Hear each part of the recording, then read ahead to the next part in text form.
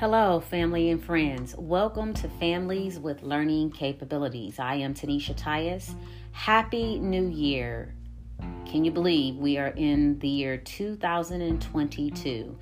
It has been a while since I've produced an episode, with our last one being an interview with Diane Linger, not only an education interventionist at the school where my daughter attends, but also a critical piece to my child's education journey as the facilitator of the Discovery Program, also known as the NILD program, which is designed for children with learning disabilities. Last episode, she described the premise of the NILD program and also shared her personal journey in raising children with learning disabilities.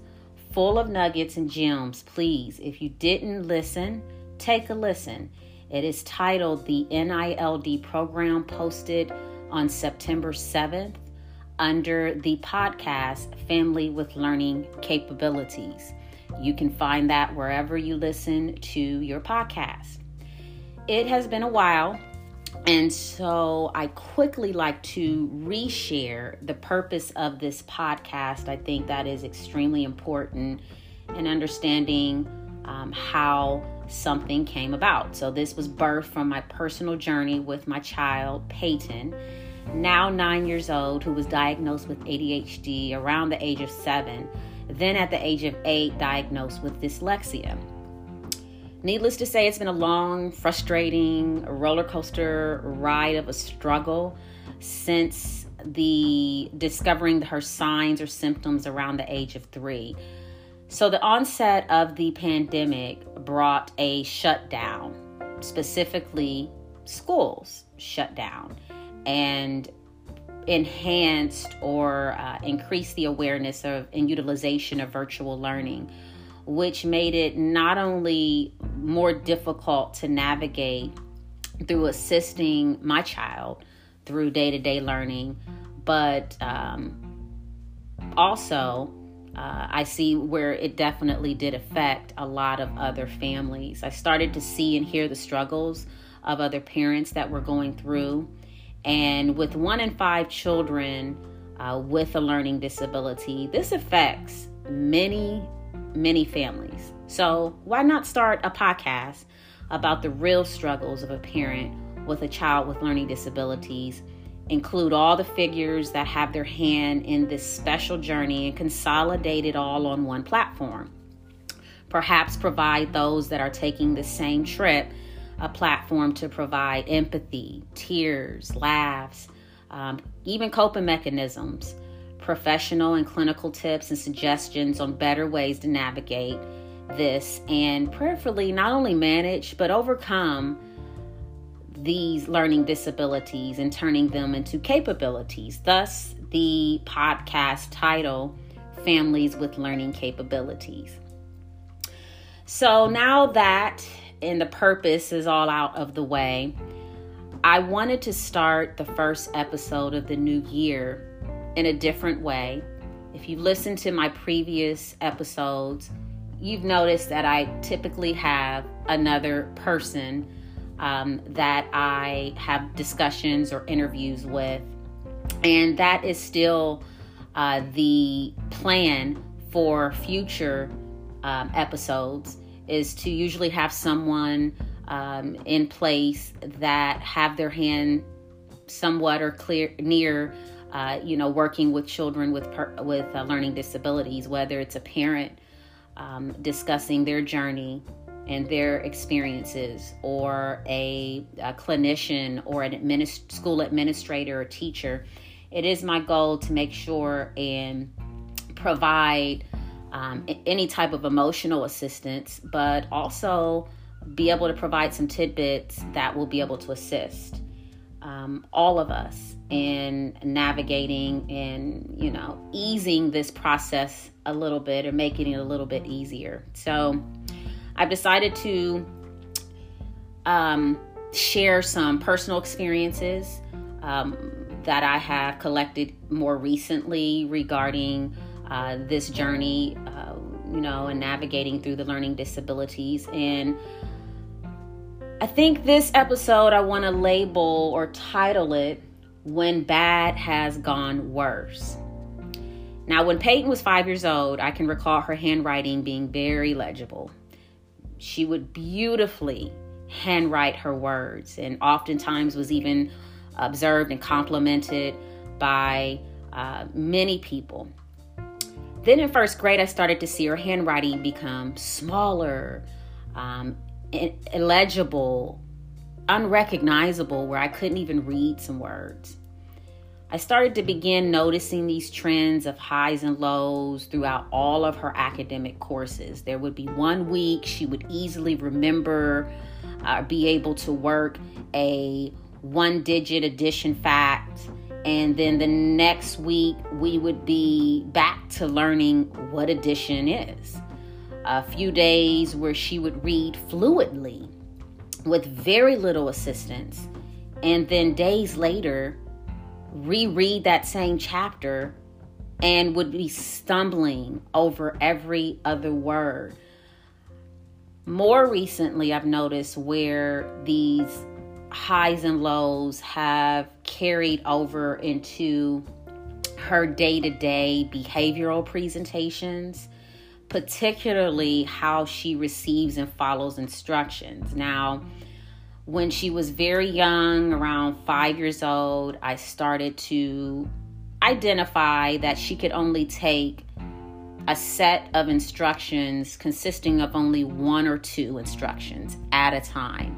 For instance, if I needed her to go upstairs and get her green hat, put it in her book bag and bring it back down, I couldn't tell her all that in one set and expect her to accomplish the task.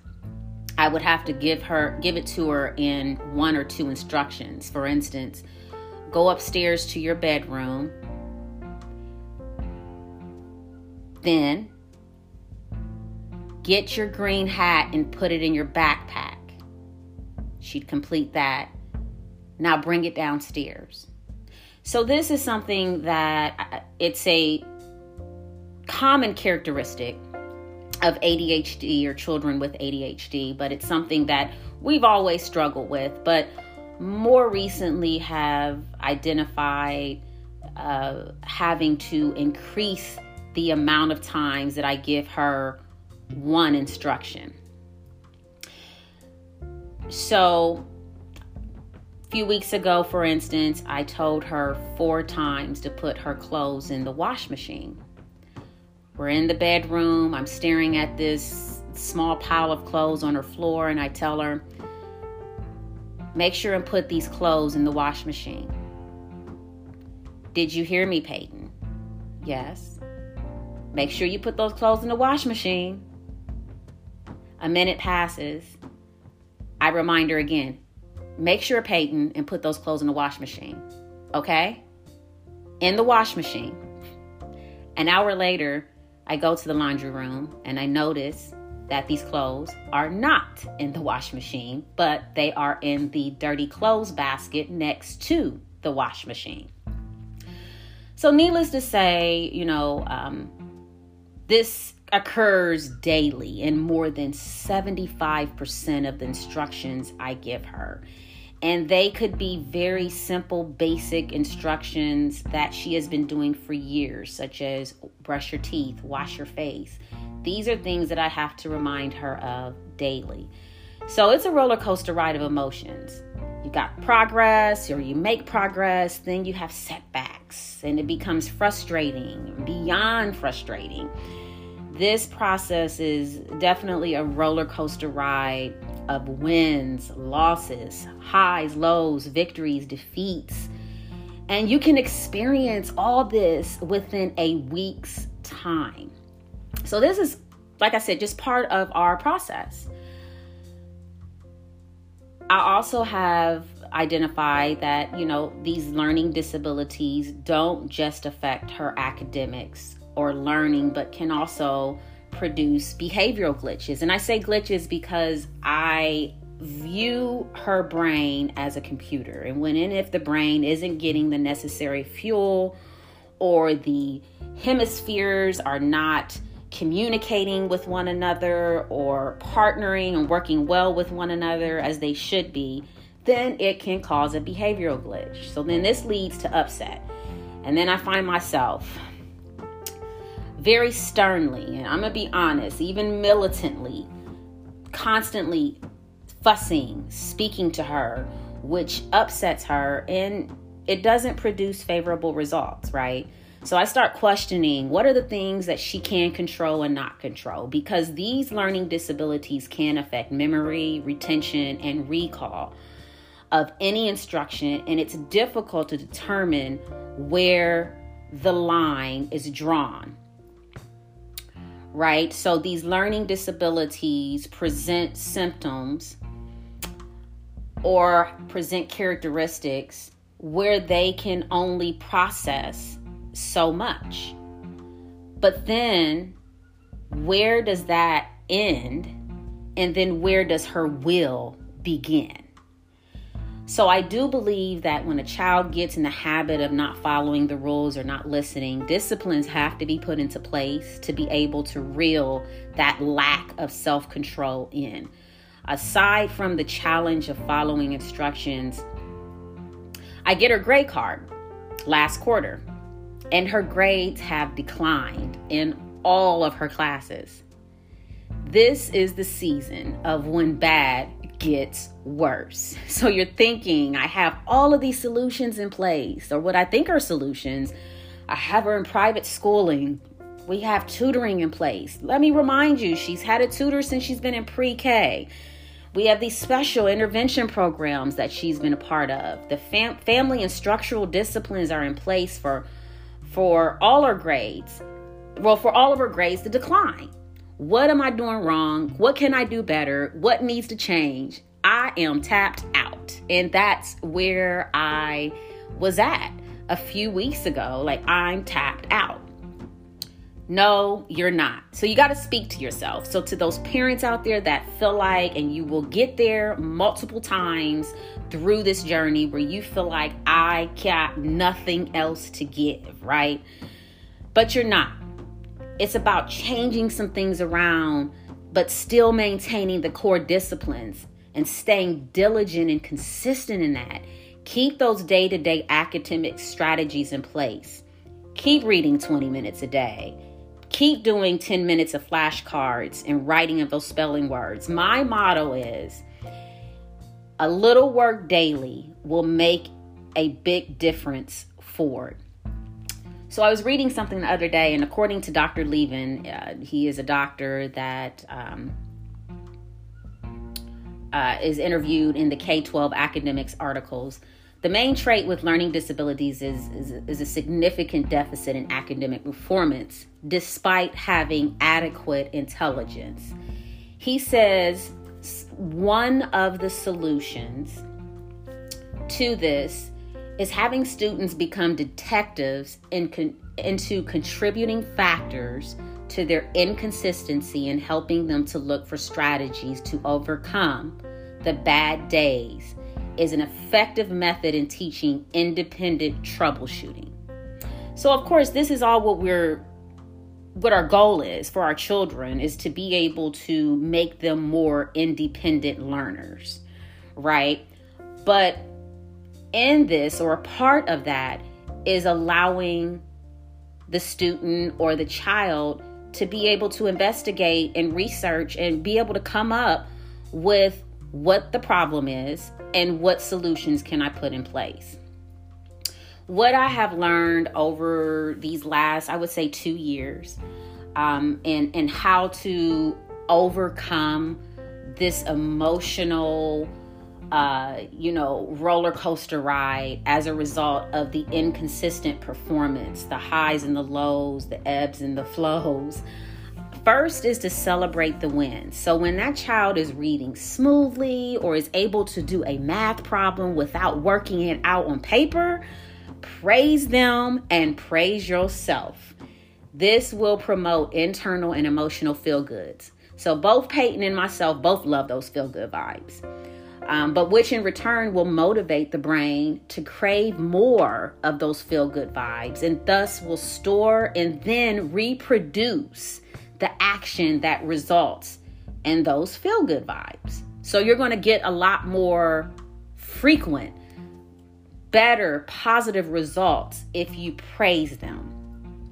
So I've noticed when I present praise, even in the small things, not only does it ease an intense atmosphere, it lightens and lifts my child's spirits and will produce more positive results. So this is a habit that we, as impatient parents, and I am definitely one of those, I have to intentionally put this into practice. So last year, I remember having one of my many revelations, many as in miniature revelations about operating in my emotions and how my tongue was affecting my child.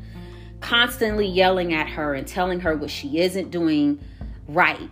This was not only wearing her down, but wasn't producing a confident, independent, happy child. And that's what we want. We love our children. We want our children to be independent and confident and happy. And this was something that was not producing this. So I took a week and I challenged myself to not only praise her, but do not make any comments on what she is doing wrong. This was my challenge for this week. First day in, I check her classwork for that day. And she had gotten not only a failing grade on one test, but she also had some incompletes on several other assignments. Her spelling and phonics paper where she had to write out a paragraph was incomplete. I had noticed, like, for instance, the word would, W-O-U-L-D in fourth grade, should be able to spell that, okay, was misspelled throughout the entire paragraph, along with so many other words.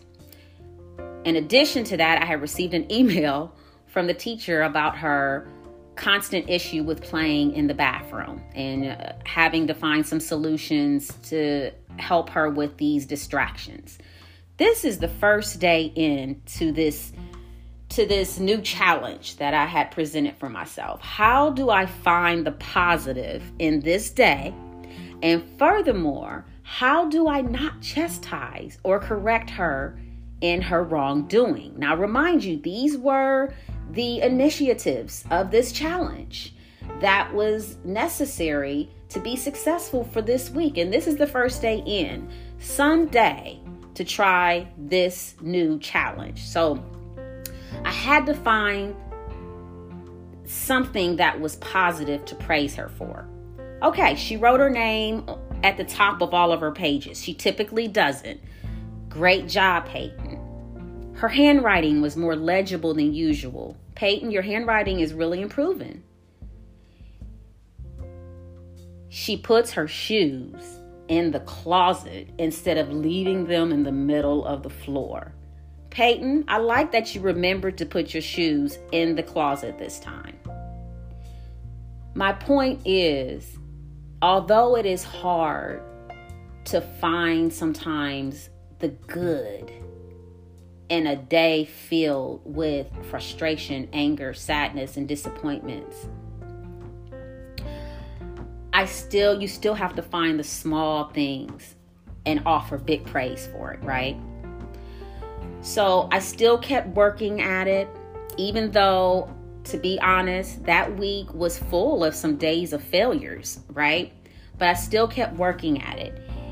And instead of introducing just one week being the praise week, it became a constant goal of mine. And still is slowly becoming a practice or a lifestyle. Not only is this practice enhancing my child's self-perception, but it's also changing my perception of how I view life in general. So again, my point is, even though it may be difficult to identify the good in some days of huge disappointments, continue to make it a challenge, or to challenge yourself to find the good and to verbally and openly praise them for it. Now, another example of what has really worked for me and Peyton is providing your child with an activity or hobby that they are good at.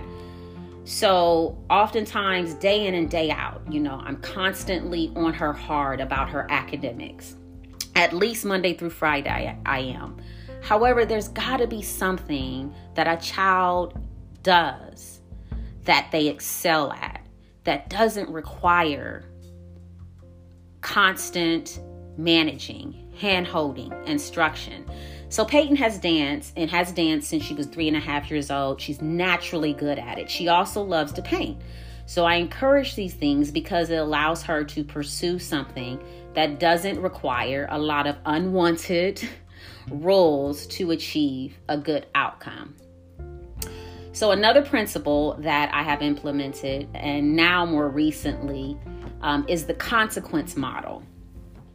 So I needed something in place that would counter or mitigate my emotional rants as a result of frustration. And parents, we've got a lot of those, and we have a lot of those days that are just filled with the highs and lows, and that produces just, especially if we don't know how to manage our emotions properly, we just have these emotional rants. So instead of me fussing, and I'm going to even say bullying, because I have, or being upset and operating in my emotions, we are following this consequence discipline. So if I tell her once to do something and she doesn't do it, then a consequence will follow. Whether it's going to bed earlier, limiting the TV, phone time, maybe not even attending that birthday party this weekend, you got to be consistent in the consequences. She's got to understand, or the child has to understand, that there are consequences to the wrongdoing.